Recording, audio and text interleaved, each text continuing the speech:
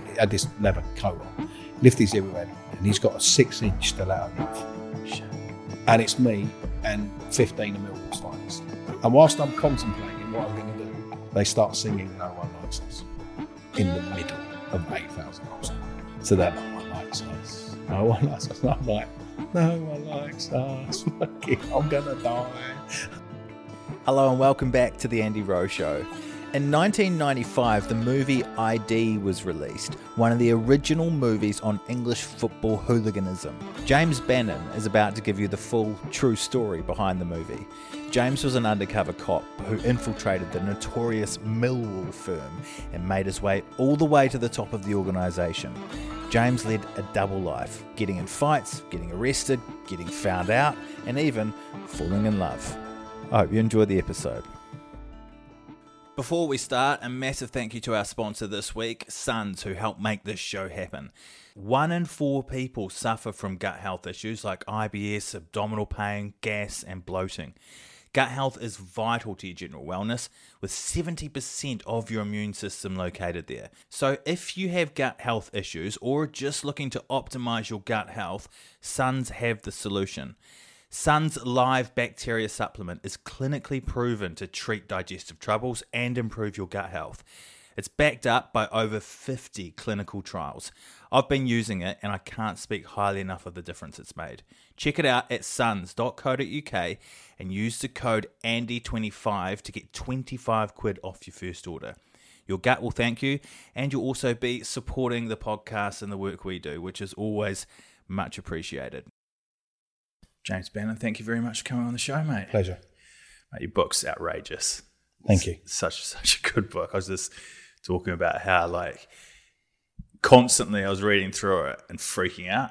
Yeah. Like, what the fuck's going to happen next? What's Jim from Wandsworth going to do next? Are these guys going to suss you out and capture you? Like, the whole way through, you're just turning the page, just going, what the hell is happening here? And why is this guy not shitting his pants? Well, I was. And as I say, it was. It was a daily roller coaster. I bet. Yeah, and you've got to remember, when you're doing something like that, it's not something you can train for. It's like, you don't go on a course and suddenly they go, oh, you're an undercover policeman now, you can go out and do that. In fact, we didn't get any training at all. In fact, we didn't get very much of anything. But it's, it's a case of living by your wits and trying to do the best job that you can. You definitely got to have some wits about you. Let's wind the clock back and go to you getting into the police force for a start, because your dad was a cop, but you were hardly police officer material, weren't you? A little shit, getting into all sorts of trouble before you got into the police force. Yeah, I come from South London, grew up on an estate in South London with mates who, we had a really, really good childhood. It was great. We lived in the 70s. It was just, we just go out at 8 o'clock, come back when it was tea time, and just live a life, really. And it was great. I wouldn't change any of it. And they were just the best of friends, really. And they still are. Yeah. But yeah, I had a choice, I think. I was going to either go one way or the other, I think. I'd walk in the fence and it was like, what way do I go? Do I go this way or that way? And so I joined the police cadets when I was 16 to sort of piss my dad off, really, because he said I wouldn't amount to anything. So I sort of thought, okay. So I joined the police cadets and said, oh, look, they'll even have me. So, ain't that hard, Dad? So it was, there you go, it's not that difficult. How did you get into undercover work? So I was working on crime squads, and then the opportunity came to work in this environment. I got called up to the yard, went up, did an interview, didn't really know what it was about. To Scotland Yard? Yeah, so I came back, and then the next thing I just got a note saying, you've been selected, you're going to work, you're to report at Brockley Police Station at this time, and you're going to be working undercover, infiltrating Millwall football hooligans. You would expect and hope that you would get given some back story, or you would be allowed, but effectively we were given nothing. We didn't have a thing. I think the only thing we had when we initially started was a business card, which had Jim Ford Spectrum Decorating with an accommodation address in Croydon. And it's like, I'm trying to infiltrate. That was your undercover. That was it. That was it. That was your whole backstory. That was it. Jim from Wandsworth. So you go in, you meet go into a pub that's heavily polluted with Millwall, and you'd walk in and it'd be Jim from Wandsworth. No one knows you. No one's ever seen you before. And your only way of introduction is you go, oh, by the way, here's my card. And they're looking for police officers as well, weren't they? They were on the lookout. Fortunately for us, what was happening is that there was an operation that was still running. So they were aware or they were of the fact that they weren't in as far as they needed to be in the first operation, and that they were going to be nicking people from on the fringes, which they did. And so perversely, we were sort of a ghost squad, for want of a better word, is that we were in while the other squad was in. So it made it a little bit easier, because when they swooped and they all did, it felt like everybody, they'd done their job. Mm-hmm. Where they didn't know was that we were sort of in as the second wave. So when those cops got busted by the Millwall fans, the Millwall fans thought, oh, we've got them, we got rid of old Bill. They were still very cautious, clearly, but I think that maybe that did help us a little bit, right? In as much as that they weren't then looking. So when they were looking, we were already there, so we were already sort of ensconced by that time. Mm. We were faces that people recognised. And what was your job primarily? To infiltrate Millwall, but what was it that the police actually wanted to get? So they wanted us to gather evidence for conspiracy to commit affray, assault, violence, anything that in order that you could contain enough evidence in order to have a trial in relation to offences that had been carried out consistently by people in relation to football offences. Okay.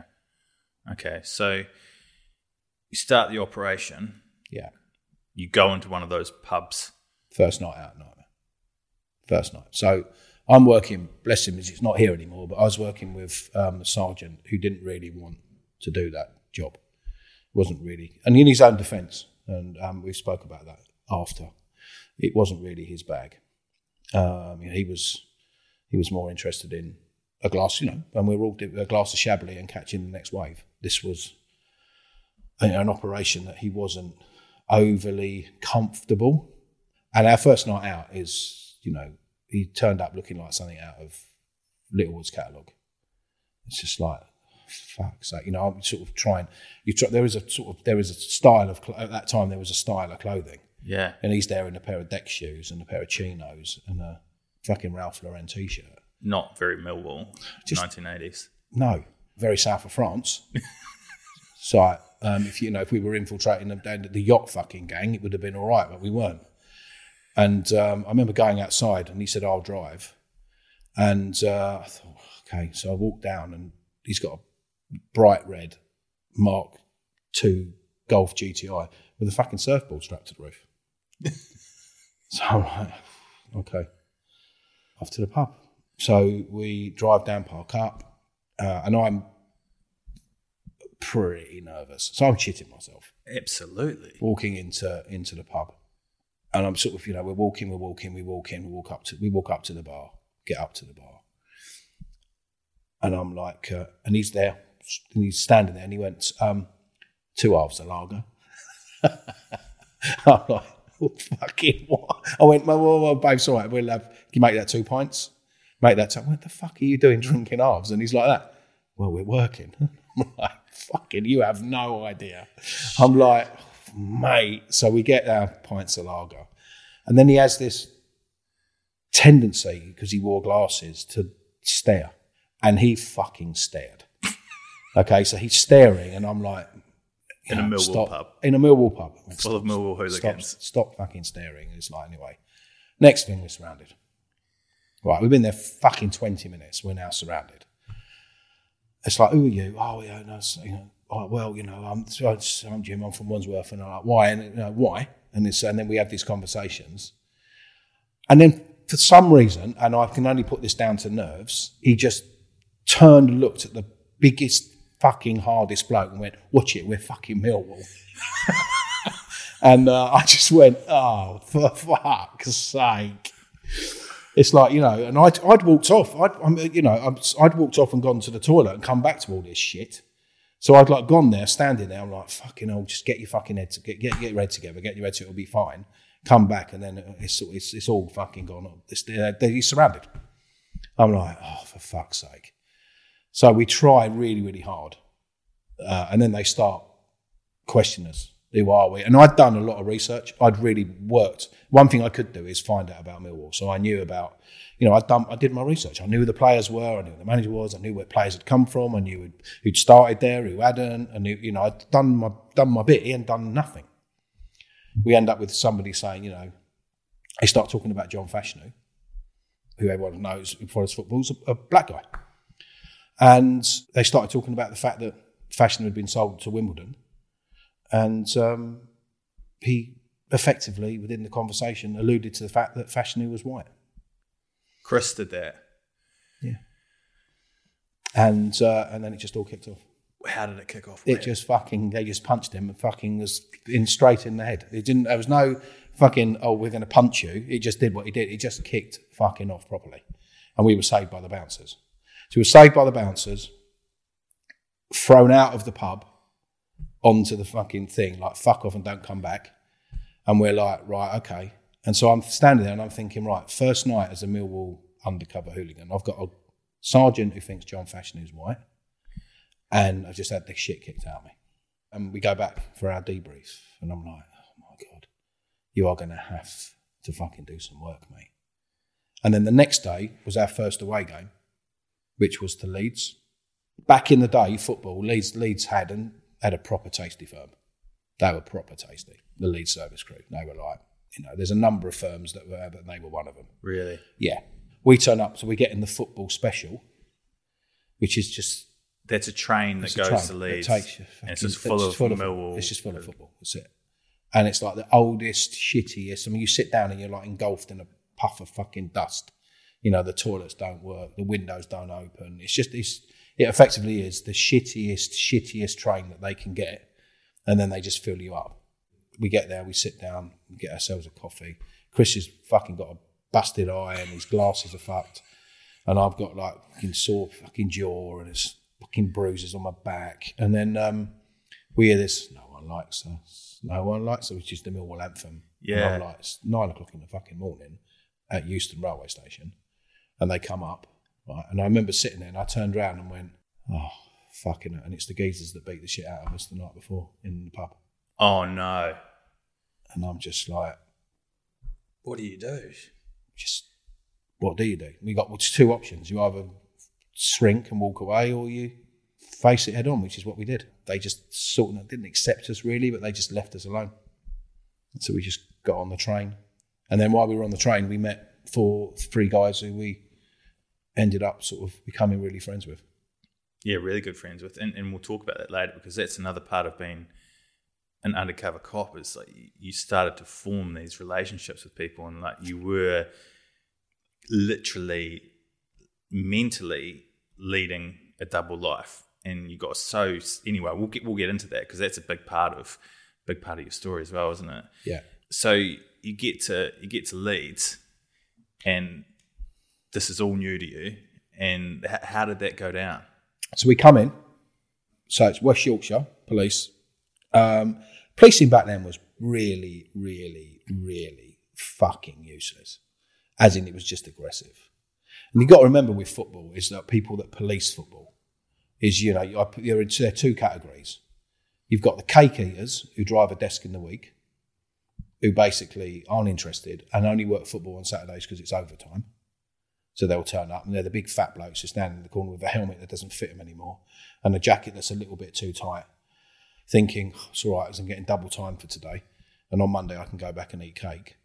And then you have the other side, which were at the time were called the TSG, which were the Tactical Support Group, which were, if you weren't in the TSG, it was the thick and stupid group because it was just full of people that just wanted to fucking hit people. Yeah. Run around with riot shields and just bash people on the head. So policing football, that's not a good mix. You got a big fat lazy cake eating, desk driving policeman. Yeah. And anyone who looks out of space is going to get hit on the head with a truncheon. So they're your mix for football. So not great. No. And then you've got supporters who are, some of them are there for one reason alone, which is to have a fight. Not all, but some. So we come into Leeds and we get off and there is West Yorkshire's finest just in a line. And you look down, and I'm walking, and I'm looking down, and there's fucking always one. There's always one that you look at and go, oh, fucking hell. The slash peak, the fucking creases in the arms of his jacket, the bald boots, and the fucking stainer and the chiseled jaw and all the stuff is standing there. And Millwall didn't endear themselves, I'm not going to lie, to West Yorkshire's finest. It's because we got off the train and their opening song was "Did the Ripper Fuck Your Mum?" Oh, jeez, that is aggressive chanting. That's aggressive. But Millwall are famous for their aggressive chanting, and they still do. Because at that time, everyone was aggressive.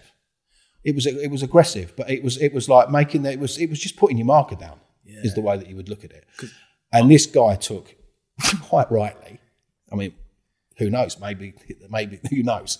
It's just, but he really did take exception to that. And he waded in. Biggest fucking mistake of his life. He waded in and got the fucking absolute... He just waded into the middle with his truncheon, and his mates, whether they were his mates or not, didn't fucking follow him. And he got absolutely battered, like properly. What an idiot. And to the point where it's like, whoa, it's like... it's just that you can just see it, and it's hideous to watch. You're a cop at this point. What are you doing? You just have to watch it. Hand on heart, he fucking deserved everything he got. He was a fucking prick. Yeah. It's like, what the fuck are you doing, mate? What do you expect? It's like, yes, is the song unnecessary? Yes. Is it aggressive? Yes. Is it really hurting anyone at that time? No. Wading in, and none of his mates. No one fucking stepped in. So they obviously thought he was a prick too. So they're all going, fucking hell, it's Tony, the fucking... Just leave him. He always gets fucking smashed. And he did. He got the fucking he got stomped on and jumped on, and everyone just walked around him, and then people come and dragged him out. And we then got in the coaches to go to Ellen Road. And not one window of the coach was left by the time we got there. Well, you were smashing the windows? No. Leeds were throwing things at it.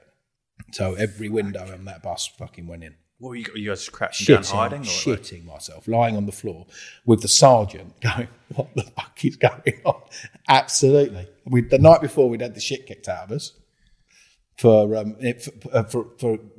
his famous comment about Fashanu. And then the next day, we're lying on the floor with glass all around us on a bus that's being pelted from bridges and side streets and everything by Leeds supporters. And then we walked in, and that was it. This was my first experience.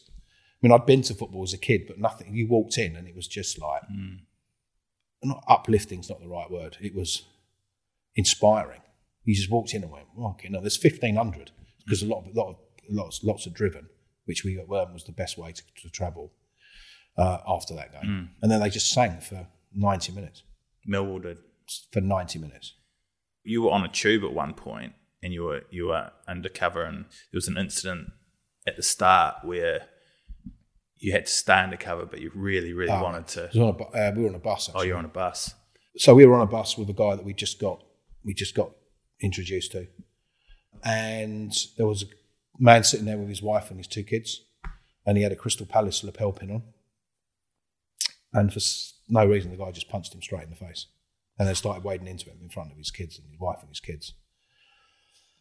And I couldn't do anything initially, so only thing I could think to do was to stand on the seat and start singing No One Likes Us to try and stop him from doing what he was doing, which I did, and it worked. But what that then did is it's changed and split the focus, so it turned the focus on me. So I'm now singing No One Likes Us, almost congratulating this guy for just attacking this innocent guy on this bus. Obviously his wife and his kids were like screaming, and we got there. And I remember just them looking at me, and I'm thinking, if only you knew what I was trying to do, but you have no idea.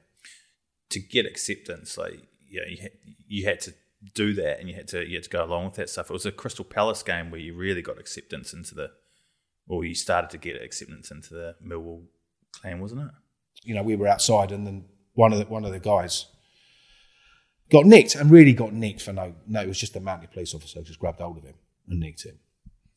And I ran and sort of grabbed him And we then just went fucking leg it, and we ran into the crowd, and we all thing. And I went, take your jacket off, turn your jacket round, and he had one of those green like Top Gun jacket, you know, the sort of aviated flying jackets on. Right. So I'm fucking running. I've got my jacket. So I used to wear dungarees all the time, which was I think was a pretty. So I'd wear my dungarees. So I'd wear because you're a painter and decorator. Dungarees. Well, no, I just wore them because the first game we went to, there was a Leeds guy wearing them. One of the football hooligans who had them, and he looked really fucking cool. And I thought, I want to look like that. So I didn't look anything like him because he was like 6'3" and really long. He looked great. You know, I was 5'9", getting fat, but it was all right because I thought I was sort of living the dream. But they were really quick because what you could do is you could drop the bib, take your top off, put the bib back up, put your hoodie back on, and it looked like you were just wearing jeans. So they'd be looking for somebody in a pair of dungarees, and you'd instantly be able to change your dress. Right. And the other thing is in CCTV, it's really easy and quick to pick someone out because not anyone else is wearing them. So it was like I got that reputation. So, your surveillance team could it was a really good marker. Look for the guy in the dungarees. Why? Oh, he's one of the fucking main targets. Look for the guy because you'd never tell the opposing police that you were that you had undercover officers in. Right. Or if you did, you'd never tell them who they were. So you'd look for him as one of the ringleaders. And because then what that does is word gets down.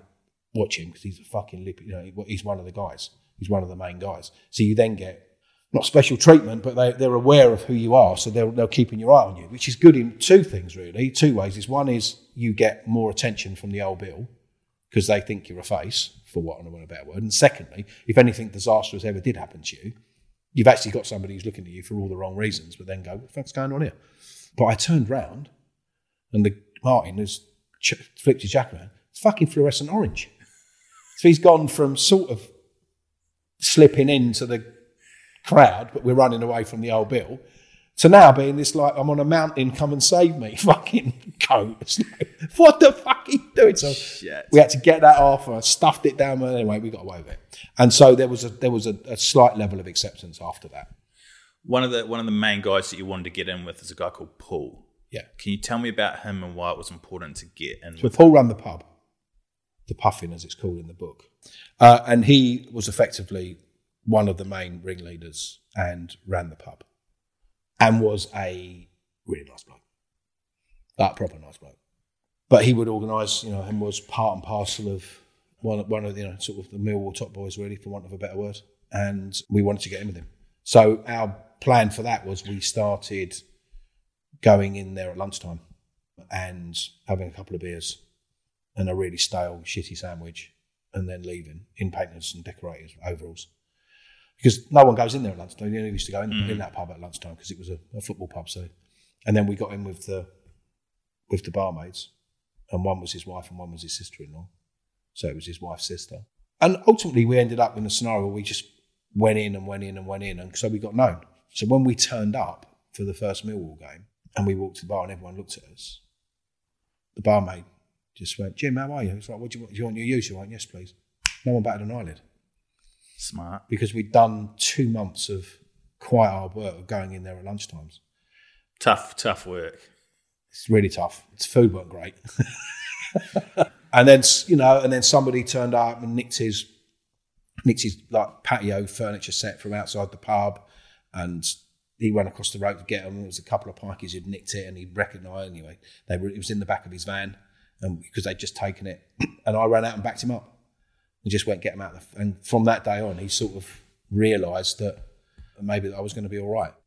So you'd go to the Puffin before all the games, wouldn't you? Yeah. Most of the time. The weird thing is that sometimes fans would turn up and it wouldn't even be their game. But there was a time when, and it might have been Birmingham. I think Birmingham was in town. And so I was at the Crown, and I was at the pub that was the next one up. Right. Which I can't remember what I called it in the book, but it was called the Crown and Anchor. Okay. So I was in the Crown and Anchor, which is now, I think it's a Chinese restaurant. So we were there, we were all outside. And this coach went past, because it was a night game, it was an evening game. This coach went past and everyone sort of ducked down. I'm like, what's going on with that? And then this Ed popped up and looked behind, and it was clearly a football coach that had got lost. So I'm like looking at it and then started to walk to follow it, because I'm interested to see where it's going. And it was like New Cross Road, so Old Kent Road, then New Cross Road. So we were going down the New Cross Road. It's one-way system at that time. And the traffic was slow because it was evening, so we were in rush hour stuff. And the coach stopped. And then suddenly these four sort of heads popped up who were clearly football. Yeah. And then it pulled off, and then I started jogging. And then it sped up, and I sort of started running. And then all of a sudden, there was this fucking massive, like, wah, behind me. And I turned around, and there's like 100 Millwall following me. And I'm like, oh, fuck. And then it got to the pub, which was 400 yards further on, which was the Puffin. The bus stopped, and they attacked the bus. All the Millwall fans attacked the Birmingham fans on the bus. And every window went in. And then they started to try and turn it over. They started rocking it. And it was like... And I'm like... And then I've got Paul then, is next to me, going, fucking blinded, looking like this, right? So we stop, and anyway, the police turn up en masse. They come in all the transits and all the stuff, and we all move to the side, and then they get escorted. The bus gets escorted to the ground without... That's in the movie in ID, isn't it? So it's similar to that, yeah. So the bus goes to the ground. Paul goes, where the fuck were you? I was like, what are you doing drinking up there? I went, well, I was just meeting you. He went, you fucking drinking here from now on, all right? I went, yeah. And he went, this was all arranged. They were meant to pull up and be able to get off. And I'm like, oh, right. He said, but some fucking dick, he said, has led a charge down the fucking Old Kent Road from the fucking Crown and Anchor. He went, who's that? And I went, yeah, that was me, yeah. I said, oh, well, I saw him. And he went, don't worry. And then we went into the Fox, and that was sort of it, really. You mentioned earlier about the fear of also someone IDing you as a cop that knew you. Yeah. You were actually at a game and that happened, like an actual cop. Yeah. So there was a guy I was in the cadets with, Simon. So I was in the cadets with him. So he was 3 years, he's 3.5 years. He'd actually passed his sergeant, so he was now a sergeant. And I walked in and he saw me, and this was like just the start of the next season. And there was a fucking ice cream van outside, so I bought everyone ice creams.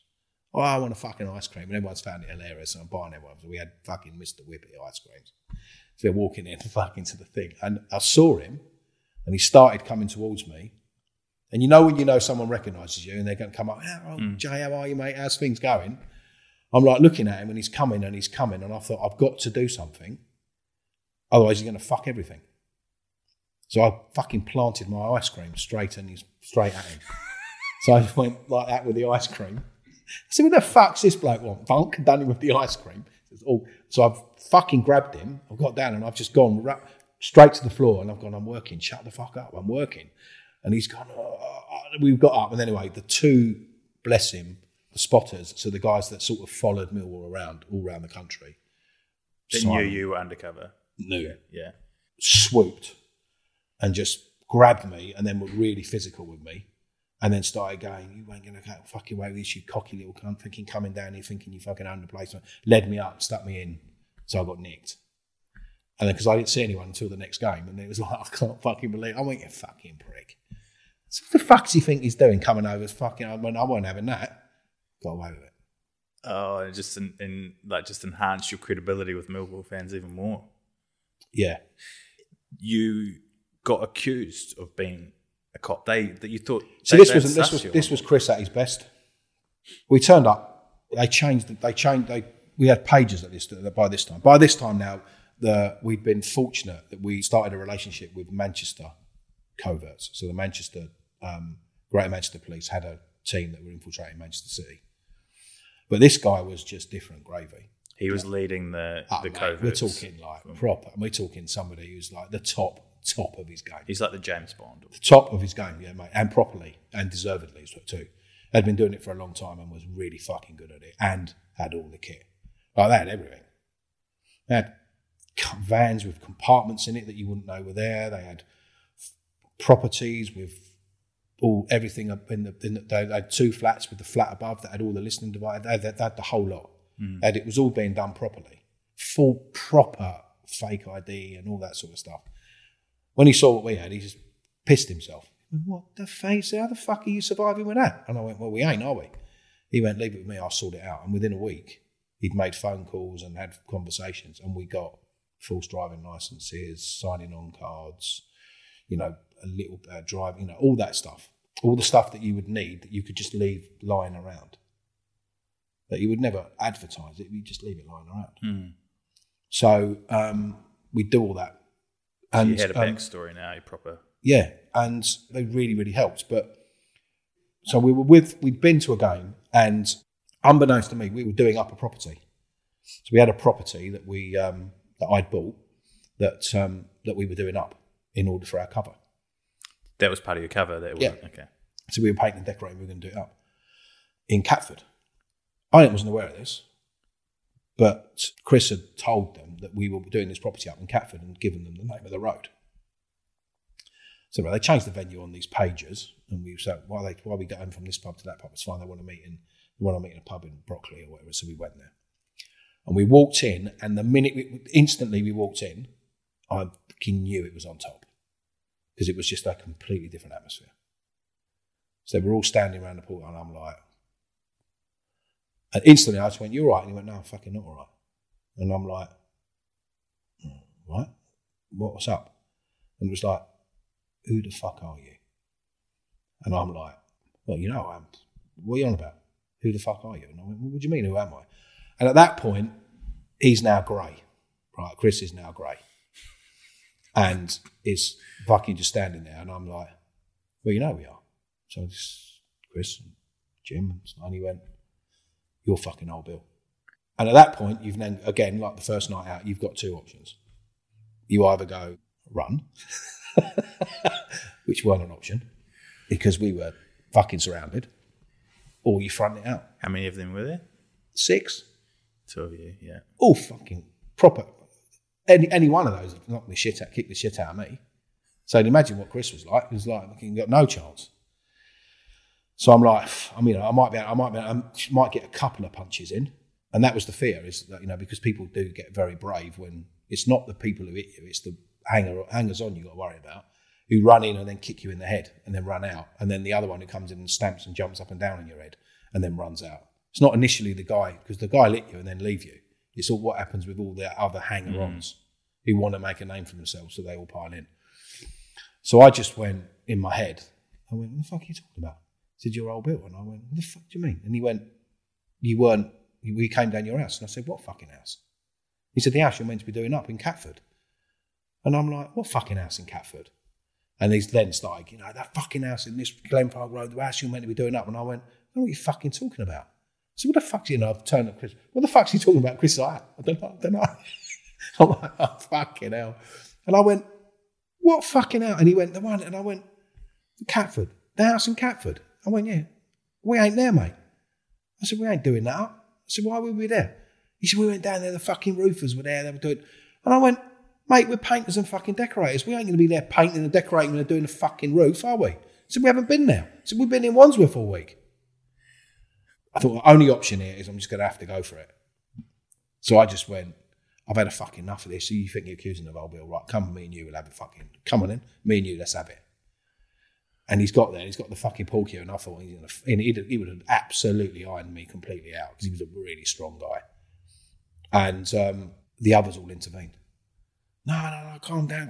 No, Jim, it's fair enough, isn't it?" I said, "What the fuck are you talking about?" So I then stormed off outside, and I've gone out of the pub, fresh air, walked out, absolutely, arse is hanging out like a windsock at this point. I'm now absolutely shitting myself. And I've left silly bollocks in there. So I'm like, what the fuck is he going to say? Oh my God. I'm like, oh my God. And then after about what felt like a fucking lifetime, which was probably only about 30 seconds, Dave and Martin and the other guys come out. And he's walking up towards me, and I'm like, oh. And he just put his hand out and he went, "I'm so sorry, mate." He said, "Just with everything going on, we can't be too careful." So I'm like, shook his hand, gave him a hug, went, "Yeah, no, don't worry about it, I understand it. Just don't fucking ever do that again." He went, No. He said, "But you can see my point." I went, "No, I fucking can't see your point." I said, "The fuck are you going on about?" I said, "What are you doing coming down checking up on me anyway? Fuck." So just went aggressive. "Well, no, we weren't. We were in the area and we were going to come down." I said, "Well, fucking don't." I said, "I'll meet you at football." I said, "You ain't my fucking dad. It's coming up and checking up on me," and we do that. Anyway, we then decide we're going to go to a different pub because the atmosphere in there wasn't great. Just the landlord's now shitting himself. So we walk to a different pub and we walk in. And then it was at that point when I knew I'm going to have to do something that is going to convince them because there's still that element of doubt. So I'm going to have to really think. And I just got lucky. So they all started playing. Dave Lee Travis used to do this thing on Radio 2. He was a DJ on Radio 2, and he used to do this thing called Pot Black. And he would ask questions, and if you had a red ball, it was a 1-point question, and you'd answer the question, 1-point question, and they'd pop the ball. And then you'd pick a colour. So if you picked a yellow, it'd be 2 points, so it'd be a relatively easy question. If you picked a black ball, which was 7 points, it was a really hard question. And they turned it into a arcade game. So it was Dave Lee Travis's Pot Black game, where they ask you questions. So you ask the red question, and then you can choose the colours on the machine as to what you want to do in order to build your total up. And they all started playing it for beers. Whoever gets the least points, that gets the question wrong, buys the beers. So they're playing it, and then it's my turn. So I get up, and the question comes up, and I stand there, and I'm looking at it, and I'm like, and they're all like, it's a red point question. It's really easy. I can't fucking remember what that question was. Right? I went, fuck it, I'll just get the beers. And they're all like, so I went up, got the beers, sorted the beers out, came back. They went round the loop again. One of them got a question wrong. It was like, again, unbelievably easy, but he got it wrong, so he went and got the beers. Then it came to my turn again, and it came up, and there was a red ball question, and it was the gospel truth. This was the question: who won the World Cup in 1966? Right? England. Yes. Well, it wouldn't be New Zealand, would it? No, it wouldn't be. So I'm there and I'm looking at it, and they were like, Jim, go on, answer it. I'm like, and they're like, and you can see them all looking at each other, like, what the fuck is going on here? And then I just turn around and grab Chris by the throat and just go, I can't fucking believe you've told him. I can't fucking believe it. Why have you fucking told him? You're fucking embarrassing me and all this sort of stuff. Chris has absolutely no idea what I'm doing here. Right? He's like, and I'm like, fucking you cunt. I can't fucking believe you've done that. And then let go of him. And then go, it ain't my fault I can't read and write. Smart. Right? And they all went, oh, he hasn't told us. And I went, do you know what? I've had a fuck enough of you lot today. Why don't you all just fuck off? So I just walked out. So I'm now outside the pub again, right?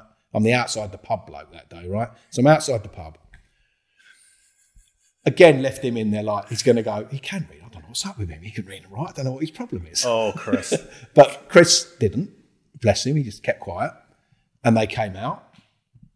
And then all they did was apologise. And they went on about the fact that, so sorry, we didn't know. We didn't need to put you in that thing. And I'm waiting then. We're now back in. We're all drinking. They've stopped playing the game. We've had 3 or 4 beers. And we're now walking to the ground. And I'm waiting for somebody, please, for the fucking penny to drop. And it did. And one of them just went, Dave, fucking hell, just think about it. You just accused him of being old Bill. He can't even read and fucking write. And they're like, oh, yeah. And that was it. You're in. Sounds like a brilliant idea, doesn't it? What an amazing, Yeah. what a fucking mistake that was. Because then for 18 months, I have to then make out I can't read or write. We're driving down the motorway and it's like, we're going to Leicester, it's like Hinckley, off here. Like, I'd come off at the right, what are you doing coming off here? This ain't the right turn. You told me to come off. Can't you read? And all that sort of stuff. You're like, and part of you is going like, fuck's sake. And you just come back onto the, oh yeah, that was funny. And then, and that's what you did. And I fucked up once. What'd you do? So we were at Arsenal and we got on the tube at Angel. And we were on the tube and we were going to, I think it was Charing Cross. And we came into the station and I went, right, boys, we're off here. And Dave went, how do you know to get off here? He said, I thought you couldn't fucking read. And I looked at him and I went, I looked at him and I went, I can't read. I said, but I can fucking count.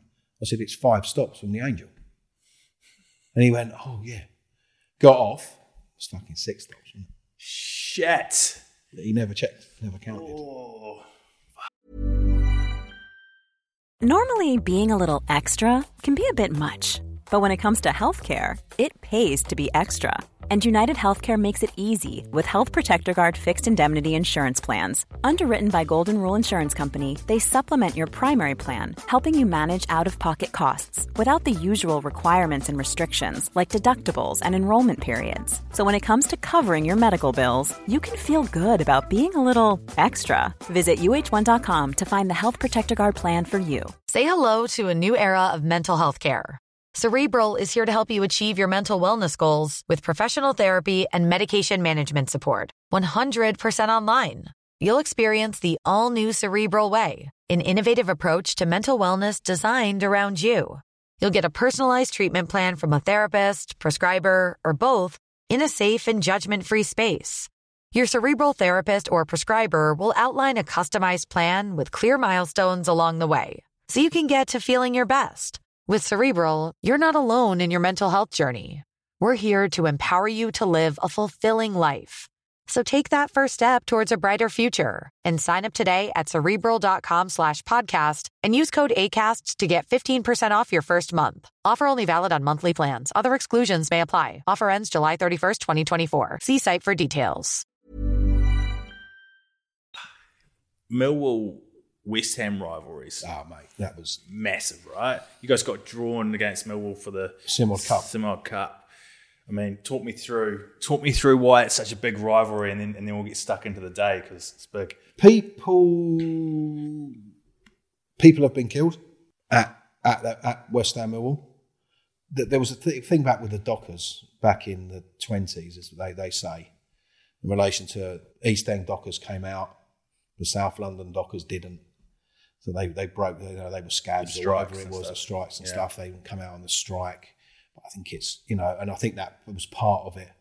But I just think they just don't fucking like each other. We come into the Mile End. We start walking down the Mile End Road, which is now, and it's must have been about 3 o'clock, something like that. And there's 150 of us, and we're walking down the Mile End Road. And I've not been West Ham before. So it's first time. So I've heard of it. We were going to Upton Park, as it was then, and we're walking down. And then all of a sudden you can see people starting coming out of shops, and we're singing. No one likes us, and doing all the songs and all the bits and pieces. And then we went dark, and there was a good 150 of us. And then the police have started trying to turn up, because we've come really early. Mm. I look across the road, and there's this geezer comes out of the kebab shop with the biggest fucking knife you've ever seen in your life. Honestly, it was like, those things when they cut the doner with? Yeah. Big, one of those fuckers. Like a machete. Right, and I looked and went, oh my fucking God. And then all these vans started pulling up, and people started coming out, and it was clear, right, that we was going to come on top. And we'd gone from 150 to 120 to 100 to there was about a core of us of about 45, 50 left, walking. Because people had slowly gone, fuck this, and slipped off. So we're singing. And one thing you never do at football is run. You just don't run. You just don't run. You just don't do it. You start to stand and all that stuff. It's like that. I've seen the geezer with the big knife, and then I've seen it, and they've all started to coming out of the vans and stuff. And I remember, I looked at them all like this, right? And then we all stopped, and they went, stand me, and I went, fuck that, run. And we all went, everyone, mate, fucking everyone. Because we would have been absolutely, we would have had to cut our fucking head off. Everyone just went, fuck that, and just went, chunk. Because we were well over, at that time, that was like flee or flight. That was one of those, you're like, fucking, I'm off. Yeah. About 4 of us. They're chasing after you as well. Yeah, but we've gone through this estate, and we end up in this chemist. I remember running into the chemist with Dave and Martin and Stu and all that, and we're in there. And Dave's handing me, take this.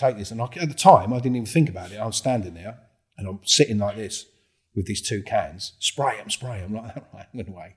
No one comes in. We're there for about 10 minutes. It's got all these old people in there collecting their prescriptions. And anyway, the guy comes up and goes, I don't think your friends are coming. I think you can go now. And we're like, yeah. And at that point, I look down and I've got 2 cans of Silvercreen. That gold, like a gold hairspray. What are you going to do with that? I'm like, what the fuck am I going to do with that? He went, I don't know. He said, I just handed you what I got. And I'm like, I suppose I could do their hair. I suppose we could make them anyway. We came out. We then slipped back, started making our way to the ground. Like we got there for in the end, it was about 5:30. And then by this stage, Chris turns up with a big fucking gash on his eye and his glasses, again, all fucking busted. And, in his defence, he could have gone, I've been attacked by, but actually it transpired that he hadn't been. He jumped on a bus, and in order to try and blend in with the people on there, he picked this old lady's shopping up while he was on the bus. He picked the shopping up. She thought he was going to nick his shopping. She turned around and smashed him over the head with her umbrella and cut him. Cut his head open on the thing. Oh. He got battered by the old lady because he was trying to nick her shopping. Of all the things he would have been expecting. So we then got there and we were sort of herded into this space. And I was there, and then the other two guys that were working with us, so Charlie and Eddie, as they're referred to in the book. People started, we were singing and stuff, and then this group of about 6 people started coming towards us. And they were clearly not Millwall. And that I knew they were instantly. They were just plainclothes policemen. There had 2 women with them, which at that point was a no-no. Mm. And 2 of them were wearing barber jackets. And it's a proper giveaway. No one fucking wears a barber jacket and a flat cap. You're like, fuck mate, we all know it anyway. It started getting confrontational, and then they obviously panicked and pulled their truncheons out. Back. And one of the guys that we were working with went, fucking calm down, and this bird smashed him in the bollocks with the truncheon. She just went whack. He's gone down like a sack of shit. One of the guys you were working with. One of the... Charlie. Yeah, it's gone down, right? And he's fucking rolling around. It's been done in the bollock by a fucking truncheon. So we're like, fuck. So we get into the ground, and I've never experienced, well I have, but it was the first time they wanted to fucking kill us, mate. And it was no one watched the football.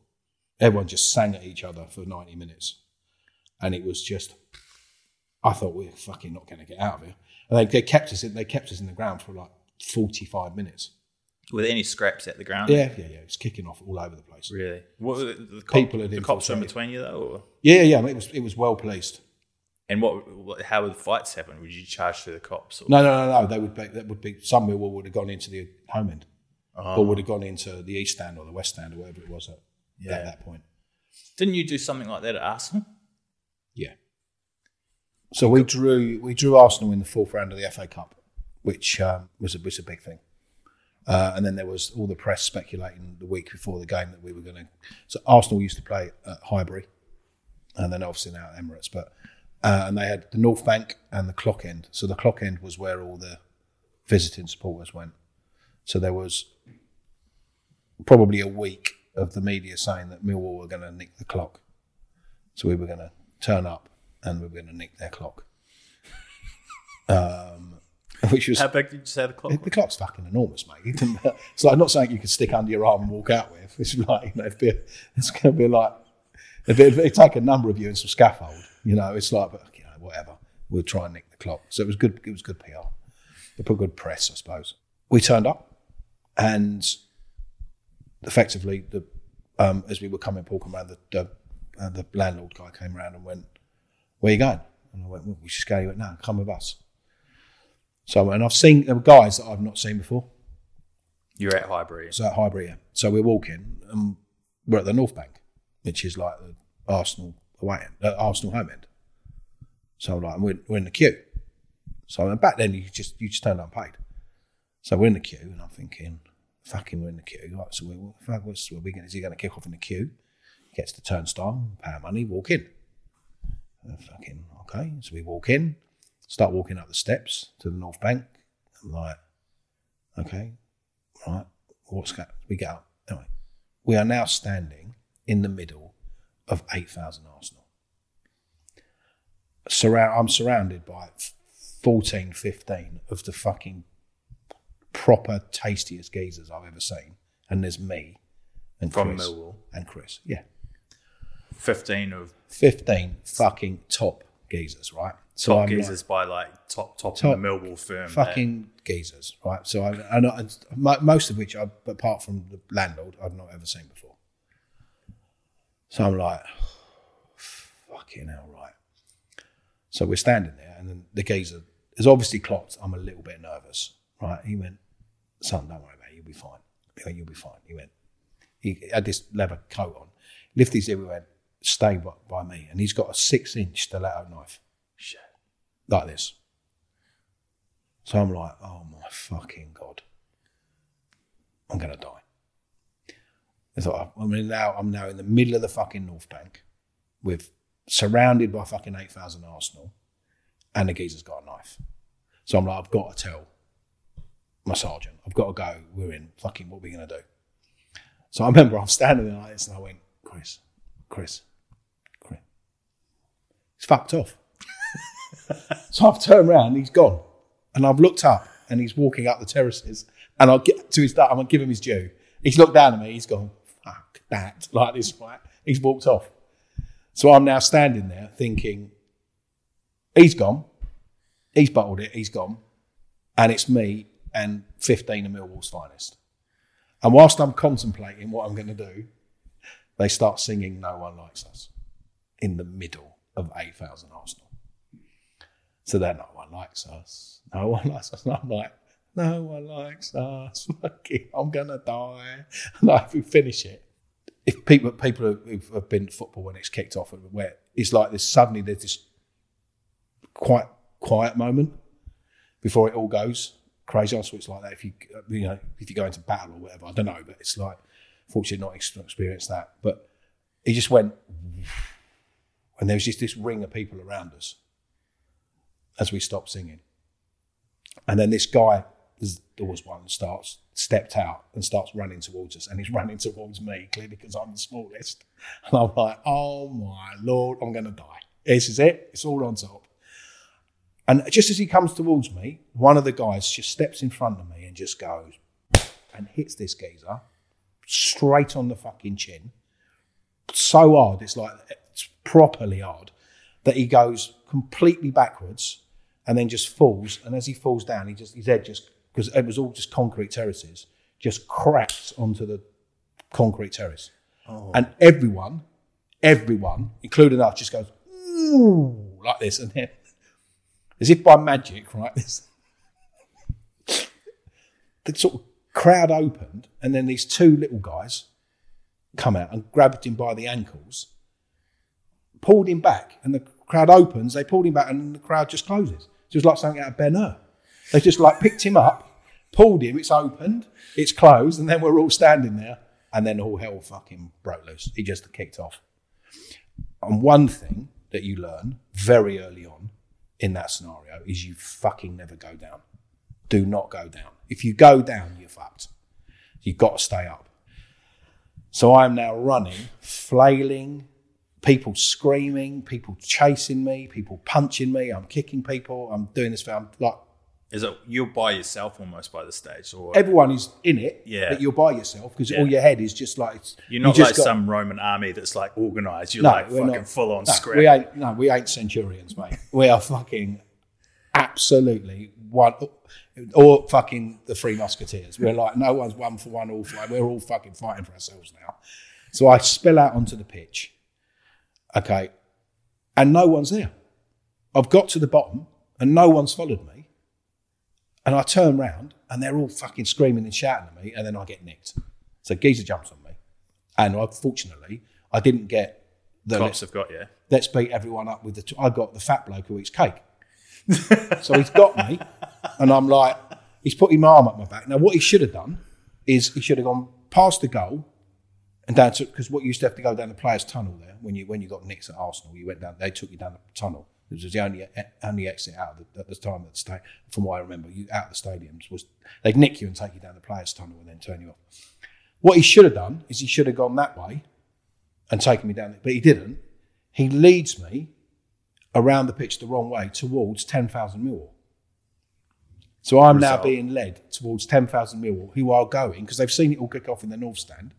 They've now seen one of theirs being nicked. And I'm now being led round the pitch. Right. So I'm walking, and when I did my one-man show, one of the guys came up to me and showed me a picture of one of the guys and said, "You recognise him?" And I went, "Yeah." He said, "That was my brother. He was in the North Bank with you. Do you remember when you walked past us and it all kicked off in the seats?" And I went, "Yeah." He went, "That was me." He said, "I've jumped up with another couple of guys cheering." I said, "How did you get on?" He went, "We got absolute shit kicked out." I said, "We got absolutely slaughtered." He went, "Properly." He said, "I've never been beaten up that bad ever." And I'm like, and I was a guy, it was called Bob, and I went, "How bad?" He went, "Proper bad." He went, "All your fault." He went, "It was worth it." So all the Millwall boys that you were with at the start got absolutely hammered. No, these were in a different part of the ground. They were in the seats as I got led past. So we had the North Bank, then you had the seated section. Another group got, they did the same thing. They jumped up and went, yeah, because I was getting led around the pitch and I'm fucking waving and cheering. I'm having my moment. And they got slaughtered because they jumped up and started cheering and then it all kicked off. He said, "You remember when it kicked off in the seats when you went past me?" And yeah, he went, "That was me." I said, "How did you get on?" He went, "I got absolutely battered." He said, "We got slaughtered big time." I went, "Right." He said, "It is what it is." And then this guy's walking with me, and I can tell as he's walking, he's getting more and more nervous because he's walking towards 10,000 Millwall. And they were all, anyway, I thought, I've got a chance here. He ain't fucking holding on to me hard enough.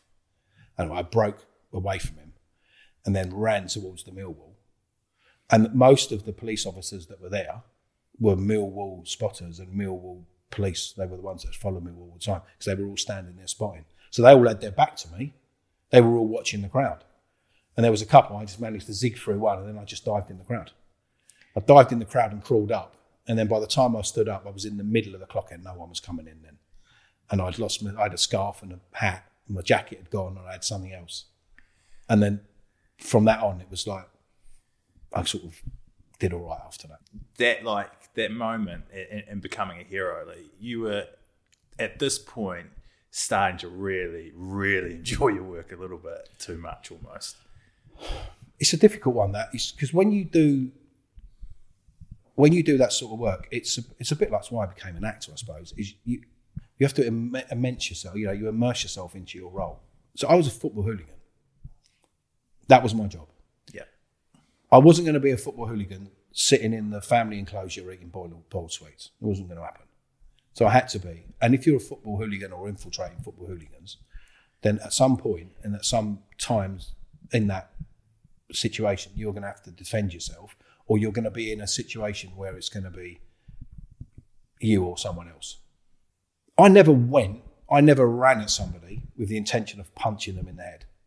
But if someone was running at me and they were going to punch me, then my argument was they were going to punch me, so therefore I'm defending myself. The fact that I'm in this situation is by choice, but actually I'm there to do a job. So he's not going to punch me so I'll punch him before he punches me. Ultimately, to do, whether it be as a football hooligan or in whatever element or part of undercover policing that you do, is there are times when you are going to have to make really difficult decisions, and you are going to have to trust your, morally, legally, whether or not what you're doing is, and I'll hark back to this, but it is ultimately the be-all and end-all of everything, is whether what you're doing is in the public's interest.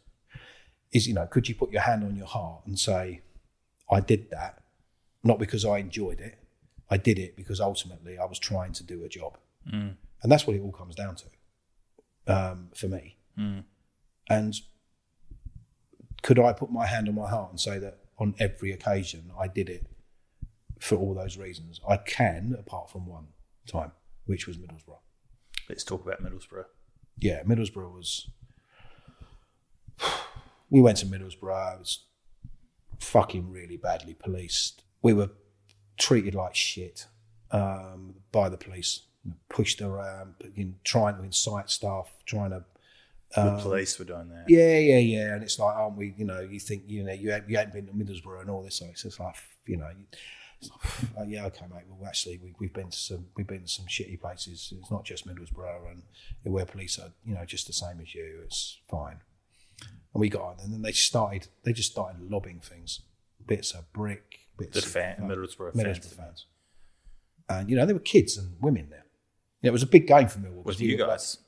So we were, it wasn't full of, 1,000 Millwall football hooligans. It was full of, some people that travel away, took their kids, and there were dads with their kids, and there were women and all that sort of stuff, and they just throwing lumps of concrete just over. Nothing was happening. Fuck. And I remember going up to this fucking twat, another fucking over cake eater. Yeah. Sergeant bloke with his fucking, and I just went up to him and went, mate, what the fuck's going on here? And he just went, fuck off down there with your other scummy mates. I went, mate, they're throwing fucking concrete and fucking sharpened coins and fucking all sorts of shit. What the fuck are you doing about it? He just went, fuck off or I'll nick you. So we go down, and effectively we got pelted, which is, all right. It is what it is. That's what they were going to do. People were getting incensed. The game finished. Normally you would get held in the ground for 15 minutes, fucking gates straight open. No police. Just no one there. Just let you guys out straight away. Just let us out, and we've got one way to walk, which we're walking towards a park. We're walking towards a park. There's about 100 of us. People there with, everyone going about, I can't fucking believe that. That was fucking outrageous, that. And we came over, and as we came over, there were about, you could just hear, and there was about 100, 150 Middlesbrough at the other end of the park. And we were all walking. There was about 80 of us. Then it went down to about 70. And then eventually there were about a core of 40, 50 Millwall that had all driven, that were all like sort of, for want of a better word, relatively up for it, I suppose. And they came over and just charged us. And at that point, I'm not going to lie, that wasn't Jim, the undercover policeman. That was Jim, I've had a fucking enough, and if you want to have a fight, you can fucking have it. And that's what happened. And they ran into us, and I just fucking lost my temper. That was that. And then... Good scrap, though? You getting a few can't good fucking shots. remember it. I just remember getting pulled off of a WPC who I had round the throat on the floor. A woman police officer. Yeah. Covered in blood, and that was it. So you got into this big scrap, and then you can't remember anything until you remember... my hand wasn't in a good place. And you remember and I coming bumped to... some and stuff you, on my head. I just whether I chose not to remember it, I don't know, but I definitely hit a few people for sure. 100%. I was absolutely, I'd had enough, big time. And it was like, it was almost, we spoke about this afterwards as the four of us, because we were all there, just said, they just led us into that, for sure. The police? Yeah, 100%. I mean, I'm sure that they'll argue that they did. And I don't think I'm alone in that. I think other teams, travelling teams, had the same experience. You started to get to be like, we talk about Dave and Paul. They were like really nice guys. Yeah. You were good mates with them, to a point where Dave was buying you presents and buying presents for your fictional child. Yeah, I know. Fuck, how was that? Because we had a day. There was a day where everything for me turned. Stu comes up to me and he says, "Oh, look, Dave, we got you these," and they were Peter and Jane books, which were books that basically, when you're 5 or 6 or when you're at primary school, they're books that help you read. And they'd been clearing a house out, and they'd found them in the loft of this house that they were clearing out, and so they said, "We think this might help." Oh. And I'm like, little do they know I'm this snidey fucking no good who's making out being their friend, is what it felt like, trying to get evidence off them and using them in order to elevate me up the ladder of undercover policing, for want of a better word, within the football hooligan environment. And these guys are having I've already bought me kids presents for this fictitious kid that I've said I've had, and the reason I did that is so that I could use it as an excuse if we weren't there one weekend. The baby wasn't well or it wasn't good. They've thought enough to be able to go, we can give them to Jim because it might help him with the reading. And I remember I'd just go out, went to my van and put them in, and I just remember standing there looking in the mirror just going, "You're some sort of a cunt. What the fuck are you doing here?" Even Steph, the barmaid, you were falling in love with her. Like that is. Mate, if you'd seen her, you'd have fucking fallen in love with her too. You got any photos? No, mate. I've sadly not. I've tried. No. Looked her up on Facebook. No. Again, and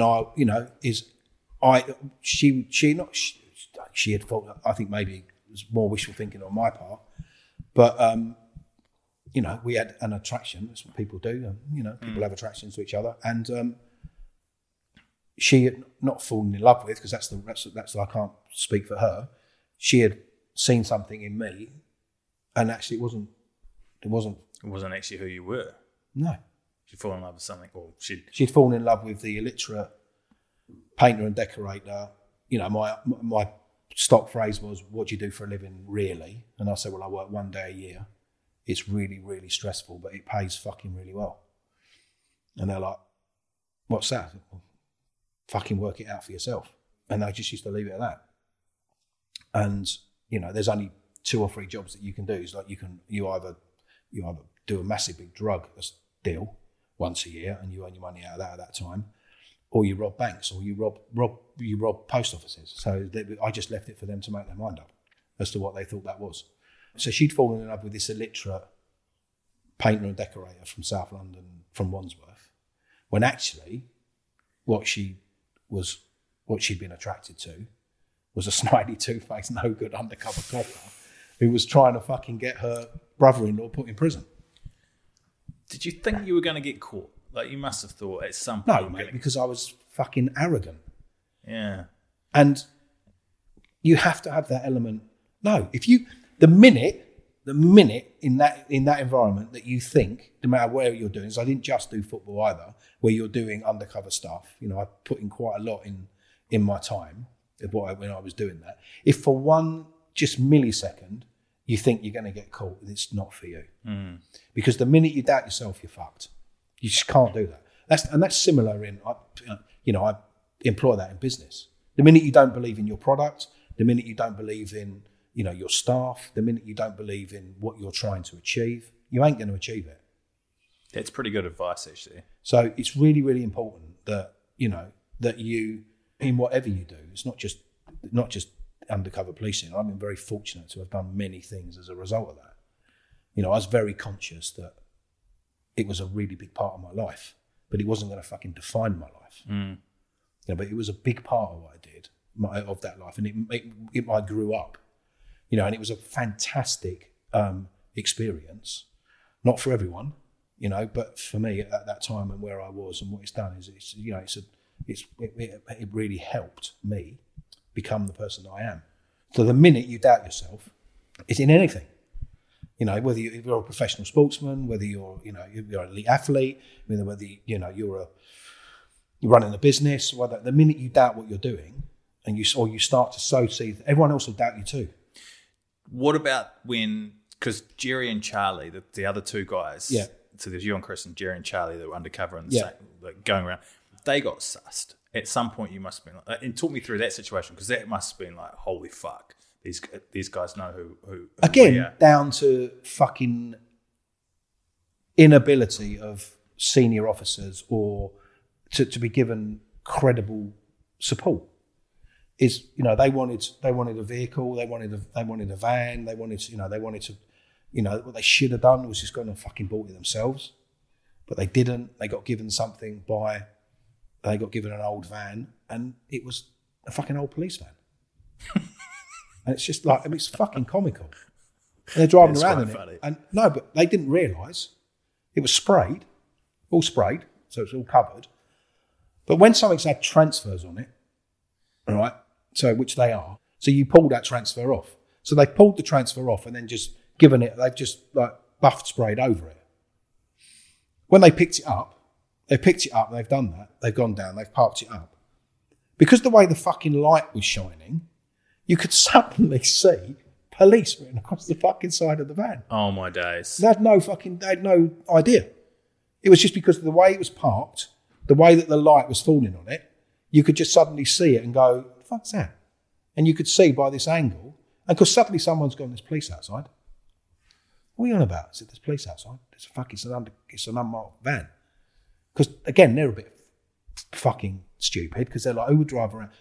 So, who would drive around in an undercover van with police written faintly on the side of it? Undercover police. But, you'd think that no one would do that. It wouldn't be that fucking stupid.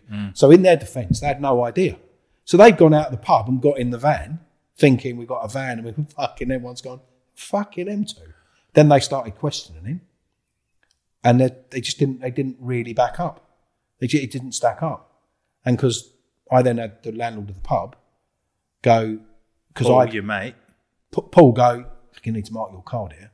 Those two, they're fucking there. He said, they're fucking undercover old Bill. I went, no, they're fucking not. And he went, do you know his fucking mum? And I went, no. He went, there you go. He went, I'm telling you. He said, they're fucking, watch them. Oh, fucking hell. So I can't defend them. Yeah. Because if I defend them too much, suddenly it's like... Didn't you think that, because you thought they were going to suss you at the same time, didn't you? Yeah, so I had to go again. I went, he fucking better not be. And if he is, let's go and sort him out and do all the... No. Let's just calm it down. We'll just leave it with us. Paul was saying, just leave it with us. Just calm it down. And I'm like, yeah, all right. Fuck. And it's like, you go back and just, and no one likes to be found out. No one likes to be sussed. They were absolutely... And it wasn't their fault. Yet again, through inability and people not doing their job properly and just thinking... Not concentrating, but just not treating it with the respect it deserves. So all this is going on. You've got two mates that have been sussed out. You two are still undercover. How do you get out of this situation? They would have had to have stopped. They had all these plans about how they were going to get themselves back in with their guys, and they just said, I just bought it at auction. But it was the fact that Paul had picked it up. That was at that point where you just go, you're going to really struggle here because he's no fucking idiot. And when you start, you didn't have to dig very deep. It wasn't like this complex layer of cover. It really wasn't fucking hard. Just like you too little, and you'd be like, oh, right. It really, really were living on your wits. And still at that point, there was elements, but the backstories were weak. The support you were getting was non-existent. It was, you really were living by your wits. And then it would have just been me and Chris. And it transpires, not at the time that we didn't know this, that Chris had gone. Literally, as he walked up the terraces at Arsenal, I'm out. I think he fucking, at that point, he's like, I'm fucking out. I'm properly out now. Yeah, done. Operation over. You know what? Fucking, this is just getting ridiculous. Yeah. I've got a loose fucking cannon who wants to fucking fight everyone.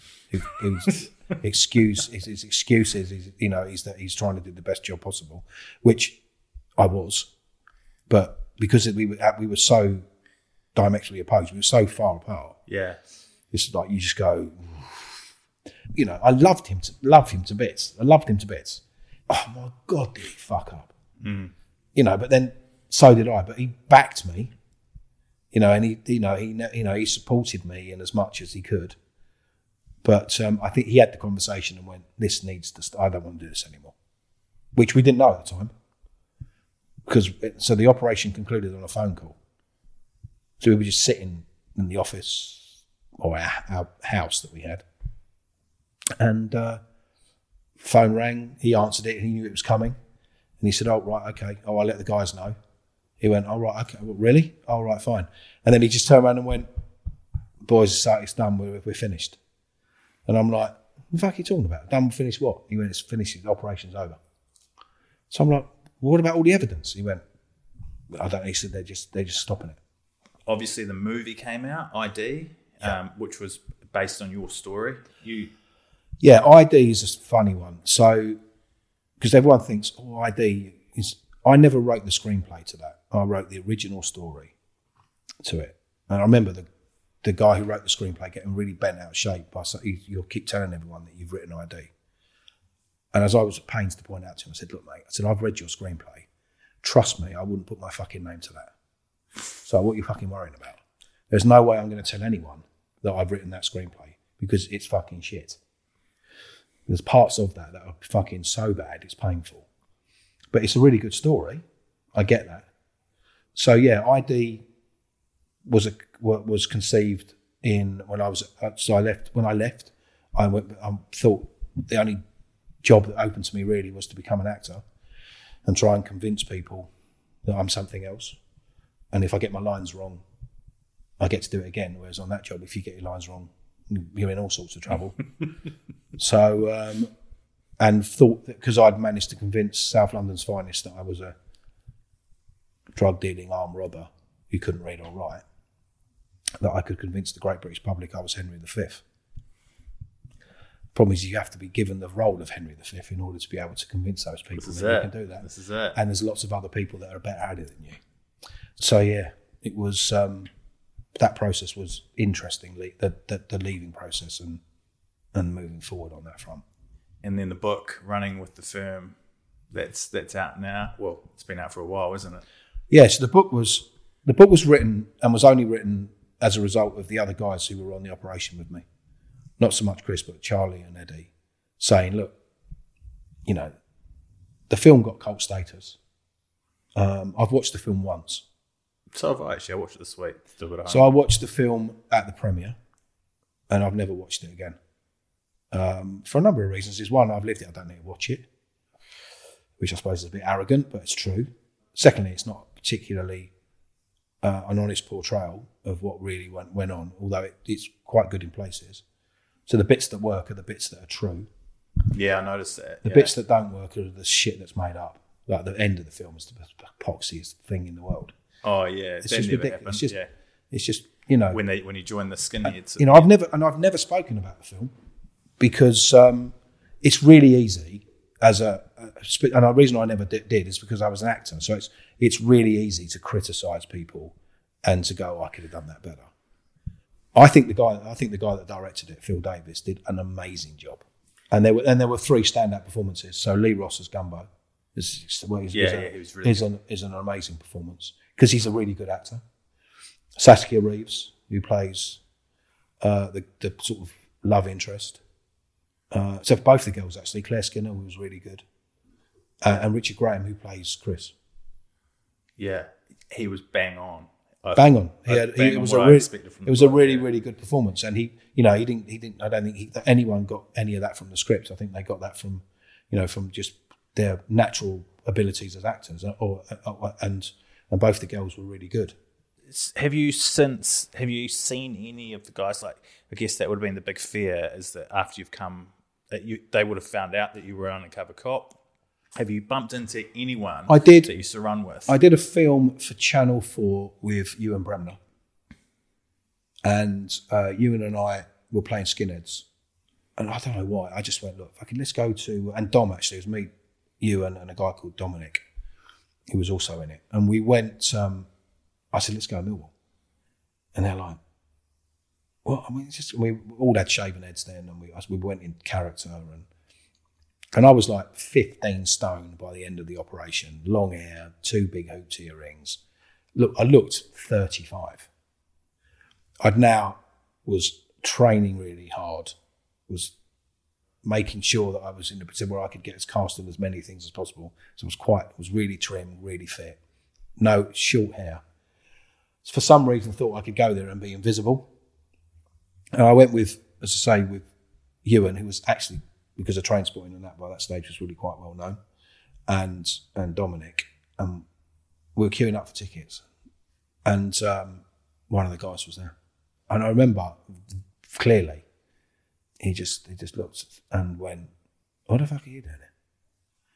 And I went, he went, "You on brave pills or what?" And I went, "Yeah." He said, he said, "What the fuck are you doing?" And I went, "Well, we're just here to watch the football." And then Ewan's gone, "Yeah, we're just here, mate. No, fucking no, fucking shitting himself." Going, "Oh my God," thinking, "Oh, what is going to happen here?" And I went, he said, "What's this fucking film about?" And I said, "Well, you don't come out of it too bad, do you?" And he went, "Yeah, but what about Stu?" And I went, "Well, what about?" And I went, "Yeah." I said, "Well, that's a bit of artistic license." And he went, "Look over there." And I looked over there, and there was one of the main Millwall boys. He said, "If he sees you, you're in all sorts of trouble." He went, "Just fuck off." And I went, "Right." He went, "I've seen you in a couple of episodes of The Bill, though." And I went, "Oh yeah." He said, "Oh yeah." He said, and we went and saw that film you were in. He went, "Oh my God." He said, "How depressing was that?" I went, "Did you go and see it?" He went, "Yeah, of course we went and fucking saw it." I went, "Oh right, okay." He went, "Don't come back down here again." And you was like, we won't, mate. We're going now. And sneaked off. We sneaked off and then went round the back and went in a different entrance. Geez, you were on brave pills. I would have been gone. So, yeah, we did. And I've been a few times. Thank you very much for coming on the show. It's been a hell of a story. It's a pleasure. Hell of a story. Your book, Running with the Firm, you can get it wherever anyone sells any books. I got it from Amazon. Hell of a good read. Yeah, and you can get I think you can download it now as well, I think.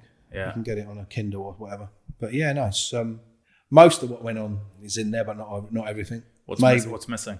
Ooh, it's quite a fair bit. But sadly, we live in a country that their libel laws are really, really, really tough. So I'm not going to get those stories. So, no. Well, you will do, but not on camera. Yeah.